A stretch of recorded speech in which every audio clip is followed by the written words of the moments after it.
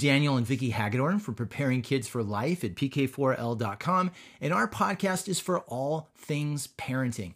You know, as parents ourselves, my wife and I have the same fears every parent has, which is basically some form of, do I have what it takes to be a good parent?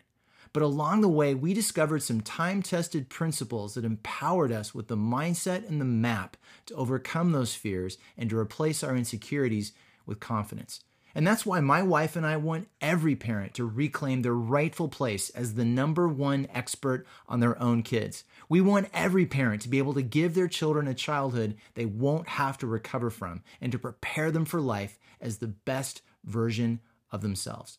So our podcast is really just our way of paying it forward. And at PK4L, we are committed to walking alongside your journey as your personal outfitters, guides, and allies every step of the way. So a number of people who listen to the PK4L podcast have asked, all right, we liked what you said, but could you give some more details about developing our child's creativity? Well, you asked, so here are some additional pieces of advice about raising a creative child.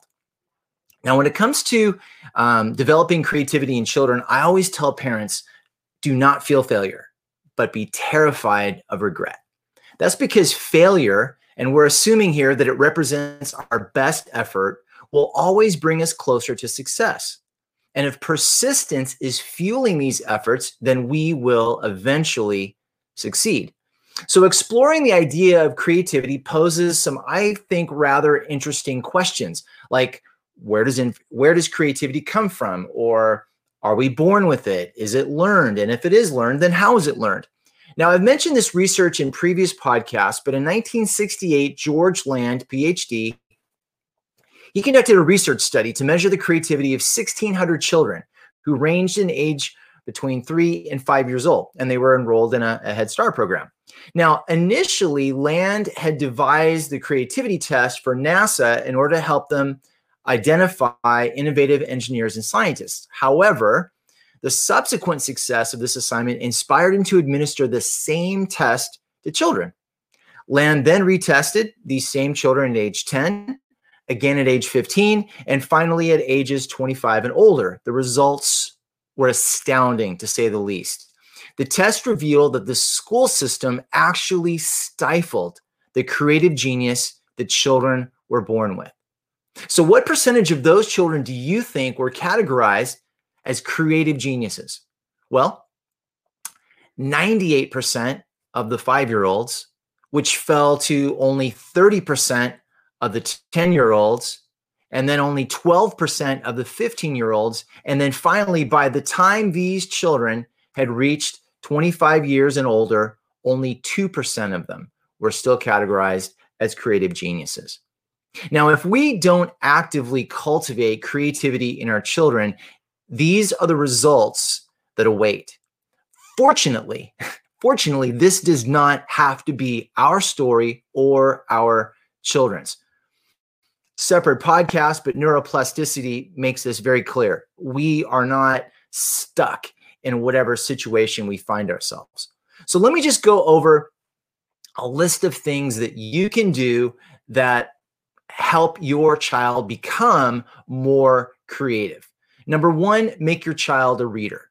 Among its many benefits, reading experts talk about how this expands the intellectual horizon of your child. It exposes them to new information and experiences.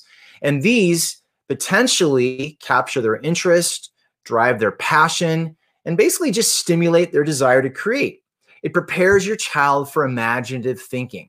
Knowledge from reading also provides raw materials for your child to build upon. And then reading informs your child about what exists so they know how to build on it. Number two, expose your child to literature, music, and the arts.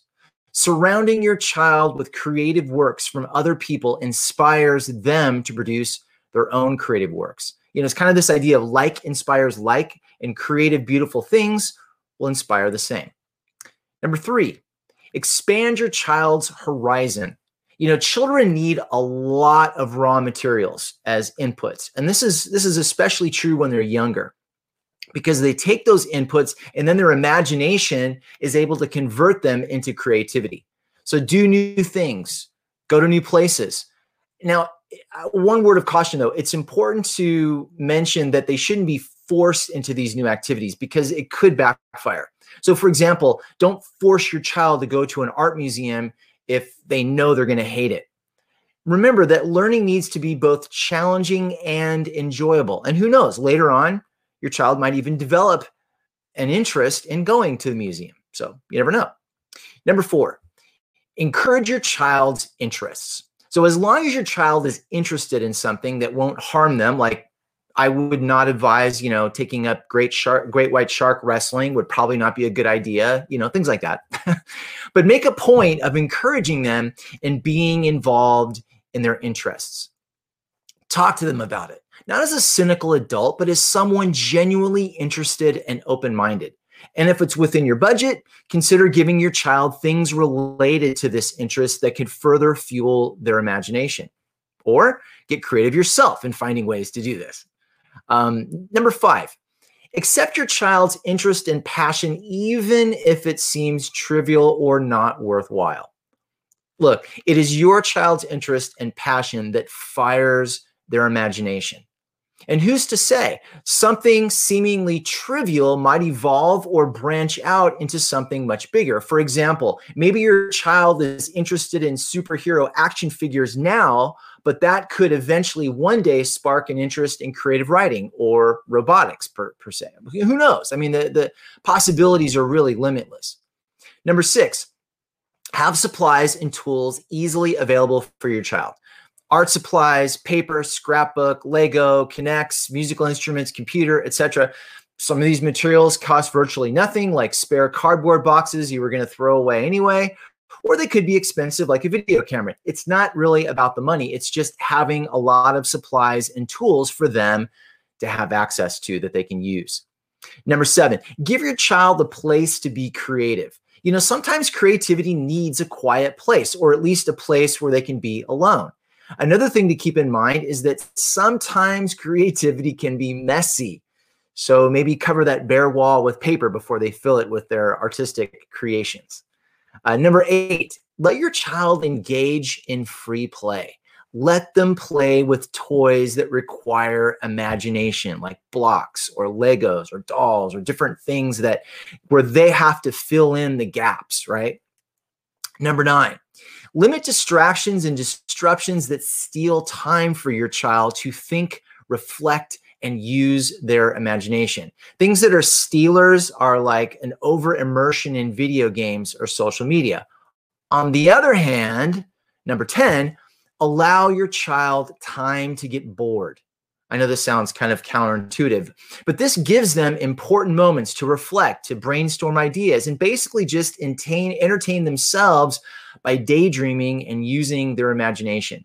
Respected researcher Dr. Teresa Belton, she's a visiting fellow at the University of East Anglia, is one of many, many voices describing the crucial role that boredom plays in developing what they call the internal stimulus that sparks true creativity. Number 11, teach your child a different way of thinking. Ask them open-ended questions like, what would happen if? Or what's a better way to, or can you imagine if, or how would you end the story? And so on. And look, as long as they are trying their best, as long as they're giving you an honest effort, if they answer with some wild and crazy idea, then treat their responses with respectful enthusiasm. Number 12, remove your child from places that stifle creativity. Just remove them from an environment that discourages or belittles your child's creative expression. If their school is forcing them to think only in a very predetermined way, take them out of that school if possible. Number 13, don't judge or criticize your child's creative work. Again, we're always assuming that they're making a good faith effort, that they're doing their best, right? And that's really all we're concerned with, is them doing their best. But don't expect the child to create something that pleases either you or others. The most important thing is for them to enjoy the process of creation. Remember that we're teaching the child creativity, not art. So we have to give them the freedom to express themselves. And then if they ask for an opinion, notice the unique aspects of their work, but don't criticize. Like you can comment on the nature or structure of it, but not say, like, put a value judgment like this is bad or this is even it. But let's take the worst case scenario. Let's say they kind of do something halfway. You can ask them, is this your best effort? Right? And focus on that without actually technically criticizing and saying, oh, this is horrible, right? So that's what we mean. Number 14, praise creativity. Remember, that which gets rewarded gets repeated. So teach your child to value creativity by noting when they are being creative. Again, we're not saying this Play-Doh sculpture is better than Michelangelo. So this isn't about some kind of false, praise. It's just noting and then encouraging them when we see them doing something creative. Number 15, be a role model. And this is one of those things, this kind of goes for everything, right? We talk about this as an ongoing theme that our children always listen to our example much more closely than they listen to our advice. So again, this falls in line with that. But be a role model. Let your child see you as a parent who enjoys creating. Show them your accomplishments. Let them know that you value thinking freely, being adventurous, and taking risks, obviously age appropriate. You don't like free climb, some like Mount Everest at age 2. Like obviously we're talking about being reasonable, but taking risks, that are going to push their boundaries a little bit. Number 16, introduce your child to a role model. If you can't introduce the child to the role model personally, then tell stories about a creative person, what they accomplished and how they got there. If your child is interested in the arts, tell them about authors or painters. If technology, expose them to tech leaders. One of the great ways to do this is reading biographies with them. Phenomenal way to do this. Also, it kind of teaches a little bit of history too. Number 17, co-create with your child. As we mentioned before, generally your child should be left alone to indulge their creativity, but they can also have a lot of fun creating things with you. This is really an opportunity to guide them along without forcing them to conform to your idea of how to do things. You could create a wooden toy or a Lego figure, co-write a story, co-design a scrapbook. It's important to approach this with a very playful, open state of mind. And by the way, co-creating with your child will also give you an opportunity to kind of gain access into their inner world and improve your communication with them. It's also, by the way, a way for you to model collaboration with others. Number 18, reward your child for finishing a creative work. Maybe reward them by taking them to a movie, going out for frozen yogurt, maybe even buying their latest painting or short story or something like that. But just encourage it, reward it. Number 19, encourage your child to join competitions related to their interests. And obviously this is important that it's related to their interest and not something you're just kind of pushing them into. But as you do this, emphasize the value of the experience and the importance of enjoying themselves, while gently reminding them that yes, there can be only a few winners. Here's the key. If they lose, it's important to always frame it properly. Now, again, we're assuming they did their best. And if they did their best, it's a win, period. Just ask them what they want to improve the next time. Also keep in mind that if they're entered into an artistic competition of some kind, these competitions are subjective in nature. So how they judge winners is likewise very subjective, and that may or may not be fair to the child's work. Number 20, teach your child that failure is the key to future success. This is a theme we've talked about many, many times across the podcast over the last couple of years. I can't stress this enough. Failing is only bad if it represents less than a child's best effort. Because if a child doesn't learn to overcome their fear of failure, it can actually paralyze their creativity. Failing forward is not a permanent state. It's simply part of a process that eventually leads to success. And resilience is a crucial part of building the confidence to recover after failing. I love, there's a couple of quotes I love. One is from Nelson Mandela, who said, "I never lose. I either win or I learn." It's a great mentality to have. It's a great mentality to have. And another is to quote the great inventor Thomas Edison, I haven't failed. I've just found 10,000 ways that won't work. Either way, I love that it's kind of looking at failing from a couple different angles, but the important thing is for you to be the interpreter of the failure. And again, we're always assuming that it's the child's best effort. Number 21, talk to your child about feelings and emotions. You know, emotions are a wonderful source of raw materials to inspire artistic works of all kinds. You know, we've all kind of make the joke about the country western singer, you know, or the blues singer, you know, singing about horrible times. But the larger perspective is, yeah, emotions play a major role in artistic expression. So have those conversations. Number 22, if you have a toddler or preschool child, play creative games. Again, this is key that you can do this at any age, but as early as possible, you'll want to start instilling a love of creating in the child, right? You want to start developing opportunities for them to discover the fun of creation. Number 23, don't give your child a lot of rules. Adam Grant is a professor of management and psychology at the prestigious Wharton School of Business. He's also the author of Originals, How Nonconformists Move the World. Anyways, he writes that kids who started out as gifted but ended up falling short of their potential don't learn to be original.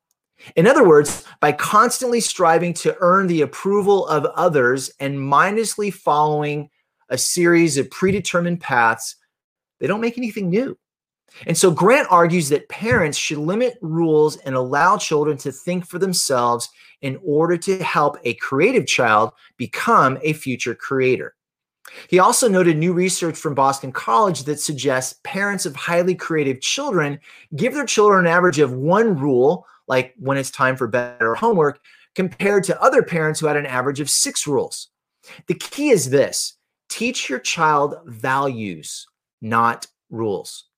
On a side note, if we want our children, for example, to value relationships, let me put it this way.